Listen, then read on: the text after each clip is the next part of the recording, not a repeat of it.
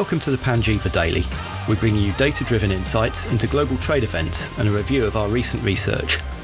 I'm Chris Rogers, Panjiva's trade analyst, and here's what's on for June the 2nd. The top 20 most read articles in Panjiva research in May centred on US trade policy activity and consolidation in the logistics industry. Also, the US has pulled out of the Paris Accords, and the rally in US trade activity may have peaked. Let's kick off with trade policy, and as widely expected, President Donald Trump started the process yesterday to withdraw the US from the Paris Climate Accords. We've published a note highlighting the potential trade implications for renewable energy equipment, and here's a quick overview. Presumably, changes to domestic energy policy, including renewable energy policy, will follow the leaving of the Paris Accords. US importers of renewable energy equipment appear to be anticipating a cancellation of existing supports as well. Imports of solar energy equipment in May were their highest since November, though they were still down nearly a third on a year earlier. Wind turbine equipment shipments, meanwhile, more than doubled November's level after growing by nearly 80% versus last May. The slower installation process for wind versus solar, which is led by importers including Siemens, may mean there's going to be a rapid turnaround in imports once a decision is finally made on renewable energy supports. Staying with policy, but looking at trade cases, the US International Trade Commission has received a petition to investigate exports of polyester staple fibre from 5 countries including China. This is an unusual case in that most of the 44 investigations the ITC currently has underway are focused on metals and engineered products. Our data shows that average import values for the products concerned fell by 9% in the 12 months to March 31st, which likely triggered the move by the petitioners including DAC and Origa. Imports, though, may have already peaked, with a 5% drop in the first quarter on a year earlier, led by a 7% drop from China. However, shipments from South Korea and India, which are led by Reliance and Toray, rose by a quarter and nearly a half respectively, and they're likely the main targets for the case.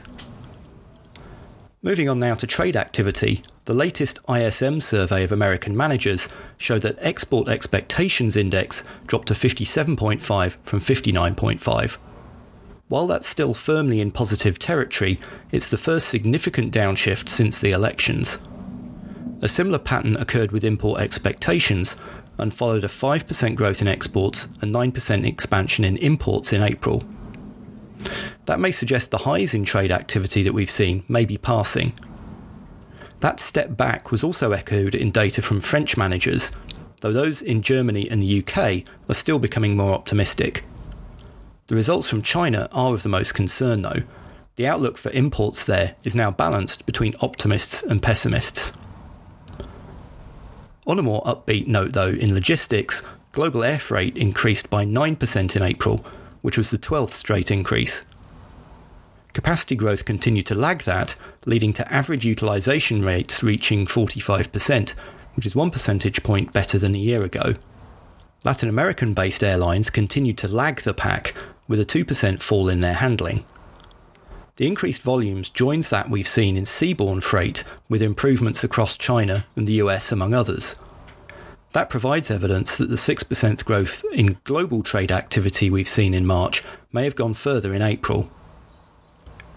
Also in logistics, Spain's ports handled 4% more containers than a year earlier in April, continuing a growth streak that's covered 17 of the past 18 months. The expansion was due to containers in transit, which expanded by around 10%, while national imports and exports fell. That came despite a 1/5 rise in shipments to the US, our data shows. Potential disruptions in May were averted after dock workers did not follow through on their strike action plans. Changing tack now to what trade data can tell us about industrial activity more broadly, we have a report out today looking at the US auto industry. US car and light truck sales fell by 4% on a year earlier on an annualised basis in May. That was the 4th straight decline and was just below analyst expectations. Sales of imported cars led the drop, with a near 1/4 slide to the lowest level in 20 years. Imported truck sales, meanwhile, rose to a new high. Overseas manufacturers have responded to these sales changes with a 6% rise in shipments, though that includes an 11% growth in trucks, so hopefully inventories will increase but not become excessive. Looking at a national level, shipments from Canada showed the strongest growth at nearly 90% after 2 months of declines. Increasingly protectionist rhetoric from President Trump, though, which was directed particularly at German automakers, may lead to a preemptive acceleration in imports in the coming months.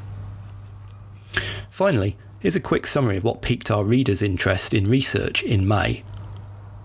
May was a busy month for US trade policy, our readers' interest shows, with President Trump finally starting NAFTA renegotiations and the announcement of a 10-point plan for developments with China.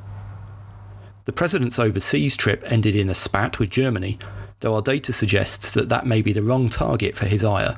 In the world of logistics, strike action and natural disasters provided disruptions for carriers and their customers alike, though activity remained strong for the ports, carriers and NVOCCs.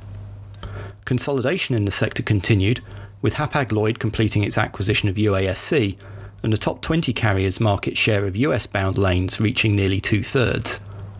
They do face risks in the future, though, with potential activity-limiting rules being considered in the US. Finally, the force was not in evidence for imports of Star Wars toys on the 40th anniversary of the first movie's release. If you'd like to read that report or learn more about our research, just head over to panjiva.com. Thanks very much for listening.